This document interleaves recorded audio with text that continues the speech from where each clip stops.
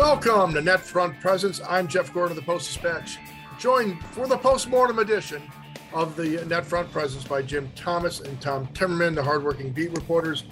Well, JT, all in all, despite the team's exit unceremoniously against Colorado, pretty upbeat session with the Chief, Doug Armstrong, and the Blues in terms of where they feel the team is. I don't know. I came away feeling like, okay, all hope is not lost. Yeah, just look at where they were last year at this time. They had been ousted for the second year in a row in the first round and looked like a junior team playing against Colorado. Swept in 4 games, outscored 20-7.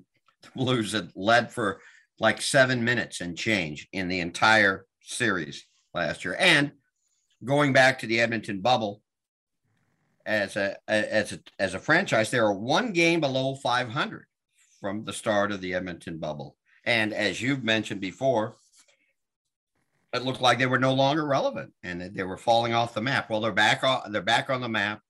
They're a top 10 team again. They had a very tough draw in Minnesota and Colorado. They're not going to lose a lot of guys. It's basically a 3-person off season. Leddy, Perron, and Husso, and I think there's a real good chance they'll have at least one of those 3 back, maybe 2 of those 3. So yeah, they're back on sturdy footing, at least for this year.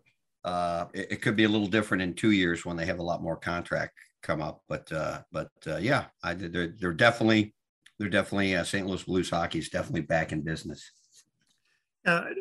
During the playoffs, you look at things, and when there's 16 teams in the first round, you say, that's a lot of teams. But when it gets to 8, all of a sudden you look at like the list of games and you say, not a whole lot of teams left. And so getting to the last 8 really kind of moves, it separates you. It puts you in a different group, and the Blues were able to do that. They had the misfortune, they caught an extremely good Colorado Avalanche team, could well be the Stanley Cup champions.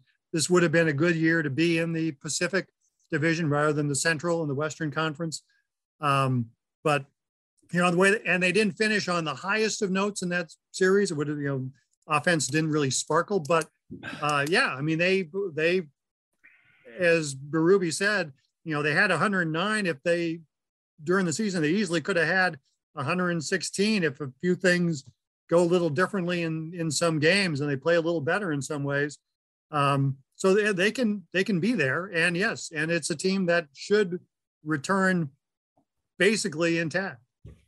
Yeah, JT, listening to especially Doug Armstrong talk, we know that David Perron wanted to return and wants to return. His family's happy here. Obviously, he needs to get paid, but if Doug was trying to somehow drive down his value by dismissing his value to the group, well, he did a poor job of it. I mean, it was quite the opposite. It was quite the hearty recommendation that Doug gave, and a hugely positive appraisal of David. It makes you think that, barring something unusual, I got to think this team finds a way to get it done. Everybody loves David Perron. The media loves David Perron. The players love David Perron. Denver does not love David Perron. Okay, there you go. But the coach and Armstrong loves him. So you have the feeling they're going to find a way to make this happen. We all know that the issues are, one is the term. And it's not like you're going to throw a 5-year contract at a 34-year-old player, even though he's a 34-year-old player playing as well as he ever has. And, the amount of money. I mean, the cap is what the cap is. And the Blues are just a little bit under $10 million. And when you look at the 3 guys, I mean, they're not going to be able to. They're not going to be able to sign all 3 unless they move some other money, and I don't know what they might move there. So it depends, how much does David Perron want? He could probably get more in the open market even at age 34 if he wants. But I'm thinking, boy, if they could get him 3 years, $12 million, Doug Armstrong probably would be running the contract over to Perron's place right now. Yeah, I've been struggling all year with what that deal looks like. I got to think in the Blues' heart of hearts, they would like to give him a 2-year deal. in some ways they might want to give him a 1-year deal and then they can come back with a over 35 contract the following year. But a 2-year deal, just because once he gets to 36, boy, though, I mean, David Perron is 34 going on 30, it seems. I mean, he is the one guy that has, figured out how to stop the clock. But the clock eventually is going to catch up. But, right now, yeah, I mean, I'm sure if a 3-year deal would be music to Perron's ears, but I think Armstrong is going to have really have a tough internal struggle to do that. Yeah, the old issue, guys, if he gets the 3rd year, then the per year, the AAV's got to come down a bit to make it, acceptable in the near term to help him be good next year. And then you're going to live with the results of the 3rd year. If you go 2 years, you might have to give him more money. And of course, that creates a near-term cap problem. So it is an interesting dilemma, but not one that seems insurmountable in the grand scheme of things, because he is so far and away your top priority to try to keep the group together for another run. Just because JT, as they talk about, you want to make it in the playoffs. You're going to be good enough to reach the postseason next year, in all likelihood, barring catastrophic injuries. But David's the kind of guy that helps you in the postseason. It makes a big difference in the postseason. He lives for it. Yeah, as Justin Falk said in talking about Perron, he's not afraid of the moment. He embraces the moment. And the old cliche about dragging the team into the fight. I mean, that's David Perron. I mean, and the fear is you keep thinking sooner or later, as Tom said, Father Time, undefeated in life and in hockey. And that, what if he just next year's the year he hits the wall, or the year after that? And maybe you don't think it's going to happen. And the other thing, and Armstrong did mention this, he made reference to, he didn't call it a concussion, but he made reference to the injury that had everybody worried.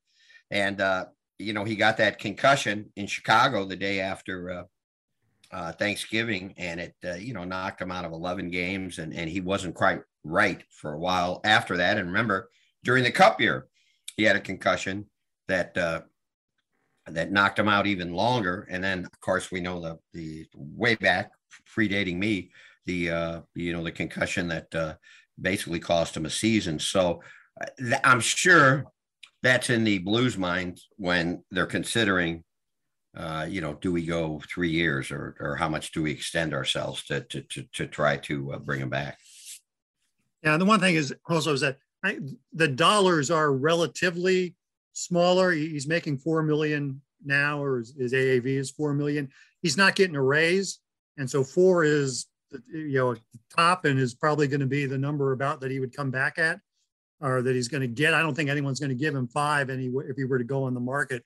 So it's weird to say $4 million. It's a smaller number. He's not one of these $6.5 million guys. So is it 3 versus 4? Is that a little more easier for the Blues to bite off if that's something that they're going to have to deal with? Well, JT, another issue that came up, and it really was not addressed in any significant way, but other than he's on the team. Vladimir Tarasenko, we spent much of the year in the net front first, wondering how it was going to play out, and then marveling at how well it played out. But he's under contract for another year at, relatively speaking, team-friendly dollars, coming off of a peak performance year. My thought is, just use him like a rental player. This is the type of guy you would add at the trade deadline with an expiring contract.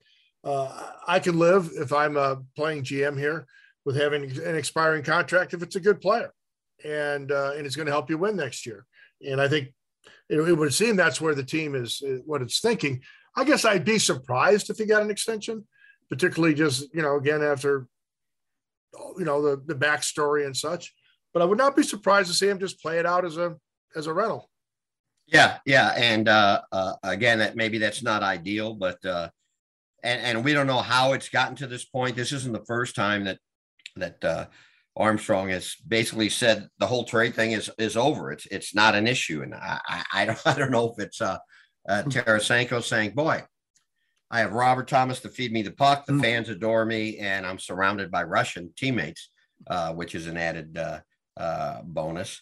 What reason does he? And Berube loves him. Berube constantly praises him and constantly seeks out his advice. He's kind of a consigliere now status for Berube. And so if he wants to be mad at the doctors, he can still be mad at the doctors and still pump in 30 goals and bask in the adoration of playing for the Blues. So, yeah, it looks like he's not going anywhere next year unless you're totally out of the picture, or it looks like you're going to be out of the picture around the trade deadline. Why not just roll the dice and see what happens? And we all know Doug Armstrong always works the phones. He always listens, but unless he gets something that just floors him, it looks like that's the way it's headed this year. That Tarasenko will just play out the season, and who knows. Maybe they'll talk about a contract that, you're talking 2 $7.5 million players a year in Tarasenko and O'Reilly that are up after next season, but it's not all hopeless. Now the Blues only have maybe about 10 players under contract after next season, but they have $46 million of cap room. So they've got some money to re-sign some guys. Maybe not both of those guys at $7.5 million, but they're going to have some money. Yeah, I think I have just come to the conclusion that Tarasenko will play with the Blues next season. It just, I think Armstrong was like, "You want to be traded? Fine. I'm not trading you. If you played this well this year with all that going on, I'm good with having you for another year. He was said all the right things during the season. He did not prove to be a distraction. At this point, I don't see any reason for Doug Armstrong to trade Vladimir Tarasenko. I've just recently come around to this, that it's at this point, they're like, yeah, we'll keep him. And if we may not re-sign him after next season, but so what? We'll get 30 goals after him. He'll get along well with Buchnevich and Barbashev and Toropchenko, and it'll be one big happy family. So, and now having said that, we'll get the press release in a week, but I think Vladimir Tarasenko will be back. Maybe we just be dead wrong again, like here on the net front, we just thinking, oh, well, they've got this can't possibly work with this camp putting out this poisonous stuff. But life goes on, and in large measure, give the credit to the chief and his coaching staff and the management team for just being big boys about the whole thing, and for Vlad for being a big boy about the whole thing, and moving forward. And of course, in the St. Louis media, versus if this were to happen in Toronto, it might have been harder for them just to soldier through. But they would have just kept picking at the scab with 27 reporters asking every single day about it. But here it's like, okay, well, I guess he's happy. We move on, and so they did. JT, looking at the blue line is more unsettled. Certainly the top three guys are in place for the long haul. The much maligned Colton Parayko, Torrey Krug coming back from injury, and of course Justin Falk having just a monster year.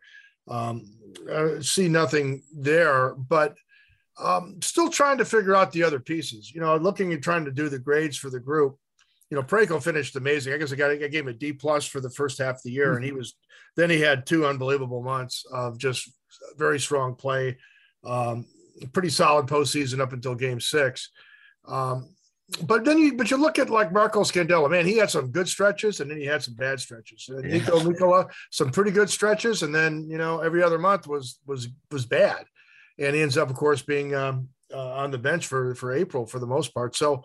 And then Perunovic, the X factor, flashed some stuff, got hurt, showed well in the A, came back, did a little bit coming back from the injury on the power play. So to me, JT, the blue line looks like a little murkier than the front lines. Oh, for sure. I mean, up front, you have 11 of your top 13 forwards that are under contract for next year. Perron and Bozak are the only 2 that are unrestricted. It would be nice if Leddy could be back. I think you'd feel a lot better if he was back in the mix, but I don't have a feel for how much it would take. Certainly the Blues aren't going to give him $5.5 million, which was average on his last contract. Mikkola, I thought, made great strides. Still has a ways to go, but it's the same thing with him. It's the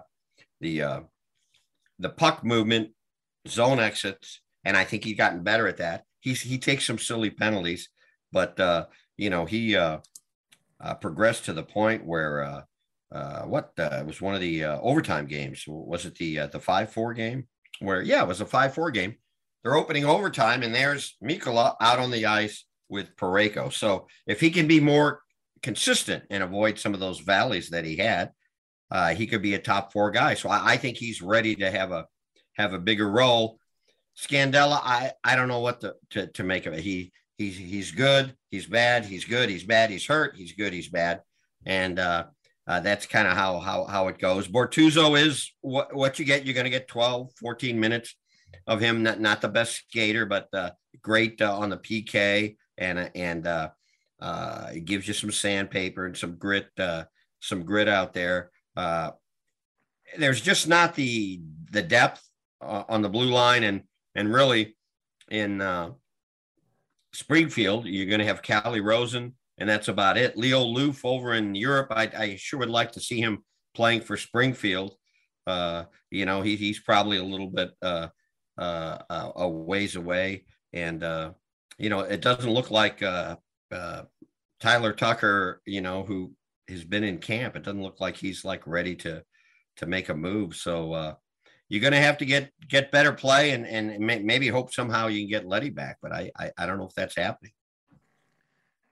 Just looking at the defensemen on this team who will be there next year, and you would think, Krug, Falk, Parayko, Perunovich, Bortuzzo, Mikkola, and Scandella. With Mikkola, they got to make up their mind, and they can't keep him around and have him next year as the 7th guy getting scratched all the time. They either got to play him or they got to trade him. It just doesn't. I can't see any benefit from having Nico Mikkola as your 7th D for another year. If Letty's staying, you got to get rid of somebody else. And so if they can find a way to get rid of Scandella, that's what I've been talking about that for 2 years probably. And I don't know that it's getting any easier to trade Marco Scandella. They're kind of in a bind. And I think that might, even if as much as they like Nick Letty, it's going to force them to make some other move somewhere. And I don't know how that's going to be. I think Letty's salary is going to come way down from what he got with his age and at this point in his career. But you think Perunovich is going to be there? They're going to want to play Perunovich. It's going to be a tight squeeze there to make that work. Somebody's got to go, and that's what we'll have to see. But I think about, okay, so you have Perunovich in the mix, and I think it's, and I think you're right. I think the way where the NHL is going, and you asked this question at the news conference, is going to speed, puck moving is essential. The chief points out the size is also critical on the blue line because you have big forwards out there. So for me, it's like in the new NHL, you have your both guys as your shutdown defenders have some size, and I think Parayko moves well enough to play with somebody with size in that way. But then Krug with a bigger guy, and then Perunovich with a bigger guy. Have a guy that can help you escape, and also have somebody who can help on the back wall and in front of the net. Trying to get pucks. So because when I watched, when you get Nico and let's say Bortuzzo out there at the same time, the problem was when they were in their own zone that they were never going to get the puck back when they were going against if they got caught out there against, let's say, McKinnon's line, the puck was, they were going to only hope at some point the Avalanche made a horrible mistake passing the puck back toward the point, or they just got so tired they had to leave the ice because there was no way those two guys were going to be able to get a puck away from one of those forwards. Mm-hmm. They were just 2-3 steps and, oh God, here we go. No way. So, I think there's a way that in a world in the new NHL, JT, where Krug and Perunovich can exist in the same 6-man unit.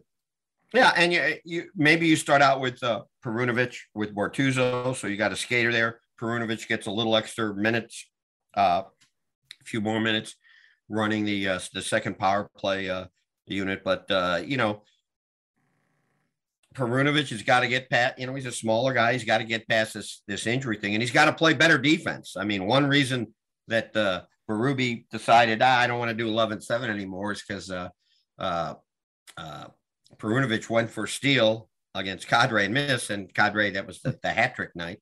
He scored a goal after that, so he's got to get better defensively. And Krug, if you look dating back even to his Boston days, and for a small guy, he's physical and he's not afraid to mix it up. He's got a little bit of the badass in him, but he does get hurt. And you've got to look at this defensive core as well. One guy is going to be hurt at all times, and we know that isn't exactly true, but you're going to be missing one guy. Hell, in the Minnesota series, they were missing 4 of their top 6 defensemen. And to me, as much of a concern is what do you have coming up and can replace him? Now, I think Perunovich is still waivers exempt. You got Rosen, but I don't know what else is there. Somehow you got to get some cheaper labor into that defensive core, and I don't know where it is. Decisions will have to be made, and a world where somehow somebody takes Marco Scandella off the Blues' hands would help things a lot. Who that team is and what they're thinking, I'm not sure, but it's going to be a squeeze, and someone's got to go out of this mix. If Marco could play at the level he reached for stretches in the season where he was actually usable, and the shutdown pairing, and we're talking about weeks, maybe stretching it to weeks where he was at that level. If he could be at that level, then he's worth 3.25, right? If he can play that, sure. But yeah. Unfortunately, there were times when he was not. So while he was averaging 22 minutes one month, he may have been, he found himself playing third line minutes later. So and then looking at Krug, what I liked about what they did this year in a world without Vince Dunn, he got deployed more like he was in Boston. I mean, over 70% offensive zone starts. He was your lead guy on the power play and as a quarterback and quite productive in that role.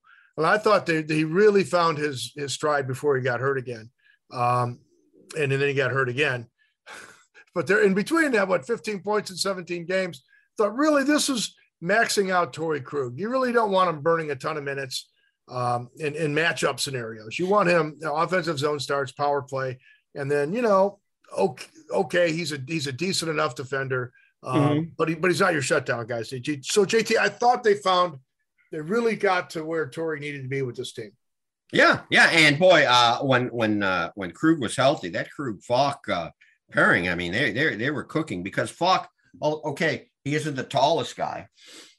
But he's built thick. He's got a thick lower torso, and he'll play physical, and he'll muck it up along the boards. And we know, a couple of his fights, he'll drop his gloves too. So it was a good pairing.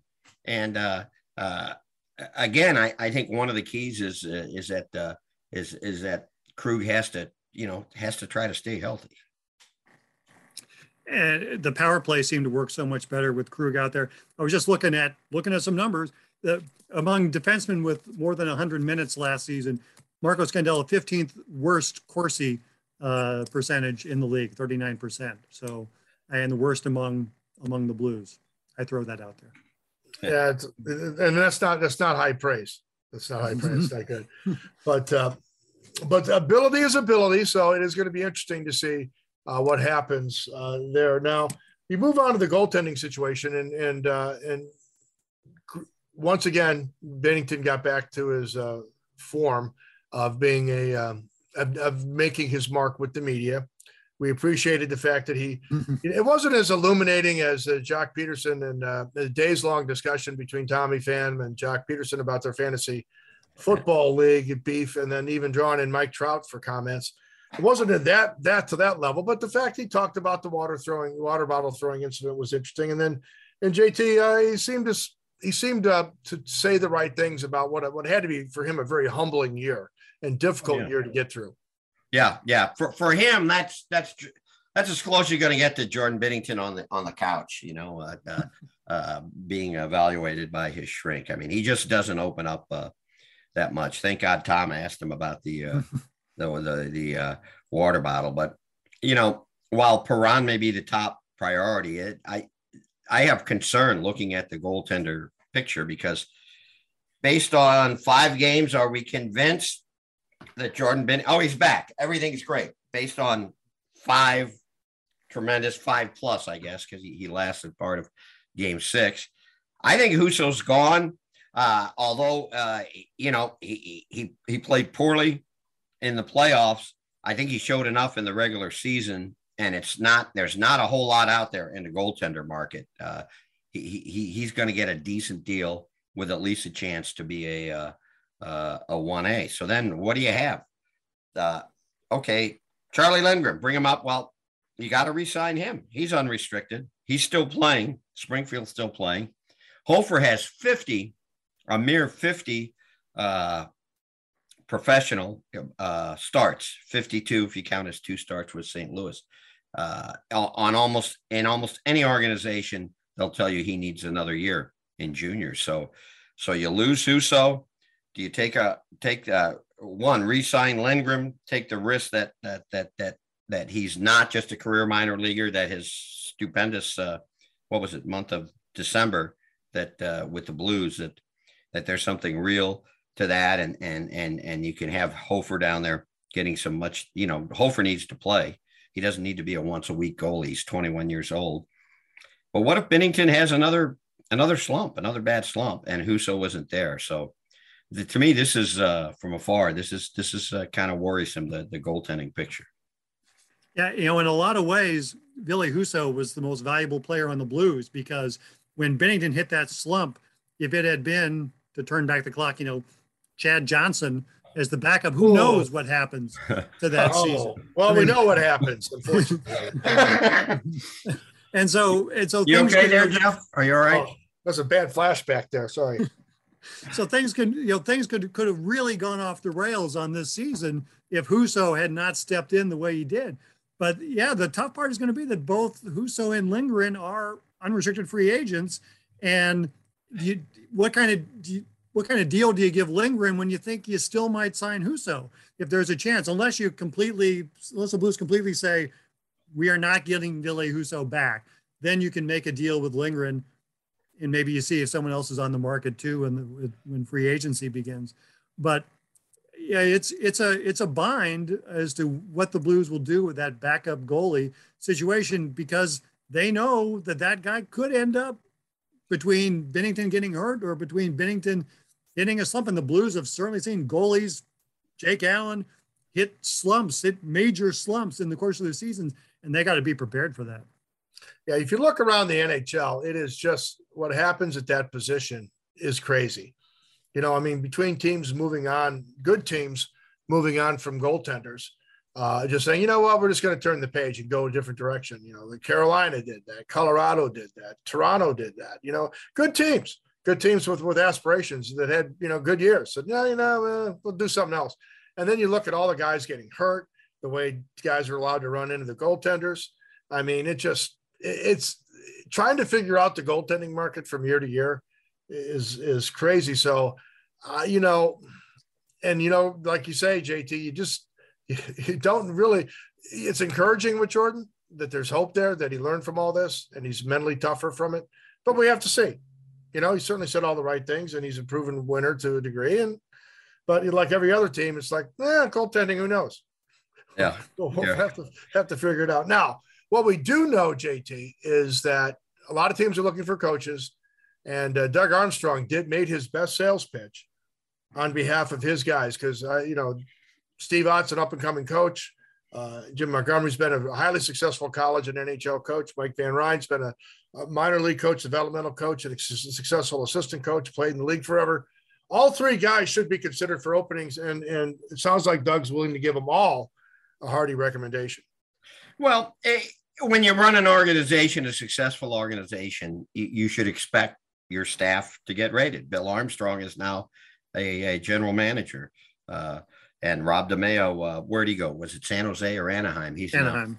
And it's moved up. And so you want that for your people. And so in the long run, it helps your organization because you're able to hire more qualified guys. But he sounded like, not only did he sound like he was willing to have them move on, to me anyway, it sounded like he was expecting, maybe not necessarily for them to move on, but for them to get interviews. Because what did he say? Yes, I'm compiling my list of replacements right now. So I think he's expecting something to happen, at least in terms of interviews. And yeah, I guess Otter's got enough seasoning now, I guess. And Montgomery, after the crash and burn in Dallas with the drinking issue, I think it certainly looks like he's rehabilitated himself. His image wise, he did a great job getting the Blues penalty kill back to better than they've been in quite some time. So I wonder, Drew Bannister has done such a great job at the AHL level and has Springfield in the what are they in the Final Four right now? I don't think they've lost a playoff game yet. Now they've been playing best of 5 series. Do you bring him up? And certainly he would be a guy that would work with your younger players on the team. But it definitely looks like there might be some movement in terms of the Blues coaching staff. There's a lot of coaches out there, though. I mean, Barry Trotz, Pete DeBoer. I mean, there's a lot of quality NHL coaches out there. Mike Yeo is on the market, I believe. So there's a lot of ways they can go. So, but for teams looking for fresh blood, and I think that's something that is going to work in Ott's and Van Ryn's favor, is if you're looking for a new guy who's not a recycled coach, they are certainly legitimate options there. Dallas, Ott played for years in Dallas. That's a team you would think would have some interest in him. The players, though, the Blues players love Montgomery. The guys, they think Monty's a great guy. So, there's good recommendations probably in all quarters for the Blues. Yeah, JT, I have to think that Montgomery gets a shot here because, he, until what happened. I mean, he was a hell of a coach, and they came within an inch or two a couple of times of getting past the Blues during that Cup year. And who knows what Dallas, they may have had enough in the tank to make the same run the Blues did, right? So, hell of a coach. And I look around, I can see Quenneville getting back in if he can get past Gary Bettman, which is a big if because of what happened in Chicago with the sweeping under the rug of the sexual issue. It looks like Dave Tippett doesn't want to coach anymore. Pierre LeBrun doubts that Mike Babcock's going to get much love. But to Tom's point, there's some big names out there, but some of these big names want big money, right? That's part of the trouble too, because Barry Trotz he's going to get $4 million to sit at home, so somebody's going to have to pay him. And there are some teams that won't pay their coach a lot, or at least a ton. And again, that's where maybe Ott and Van Ryn have a shot. Yeah, the NHL though to me seems like a league that really likes to recycle coaches. I mean, yeah. Although let's look at the job that Woodcroft's done in Edmonton. There's a young guy. Look at how they've flourished under him, and maybe that'll cause some teams to say, let's go younger. Let's get a fresh face. Jeff, when Tom though mentioned Mike Yeo, were you just clearing your throat? What was happening there? Just again, I feel so bad because I think we all like Mike Yeo a lot, and I just feel bad for him. I feel bad the way it ended here, which was really tough to watch because he just didn't have any answers. And then they just sent that guy out to die in Philly. And just like into a tough market, they said, you know what? You're just going to take ritual beatings. And this is how you're going to be remembered in life, as the guy that took ritual beatings in Philly. I mean, I just feel, he still wanted to be a head coach, and I understand why he took the assignment, but my God. Do you ever recover from something like that? Yeah. It's someone's going to hire him as assistant coach somewhere, I would think, but it might, for a guy that's been a head coach now 3 teams, it hasn't worked for him yet. And again, we like the guy. He was a good, solid guy. But hey, I like Davis Payne, right? I'm not sure Davis is going to get another shot. another good guy. So we'll see about that. Well, that's it for this edition of NetFront Presence. We will be back at some point. There is a draft coming up. There is free agency. Everything's sort of pushed back this year with the schedule running differently due to all the pandemic fun. But we will be back at least a couple times this summer to see what's going on with the Blues. But until next time, for Jim Thomas, hardworking beat reporter Tom Timmerman, likewise, who is also getting eager to see some more soccer this summer. I'm Jeff Gordon. This has been NetFront Presence. Until next time, see ya.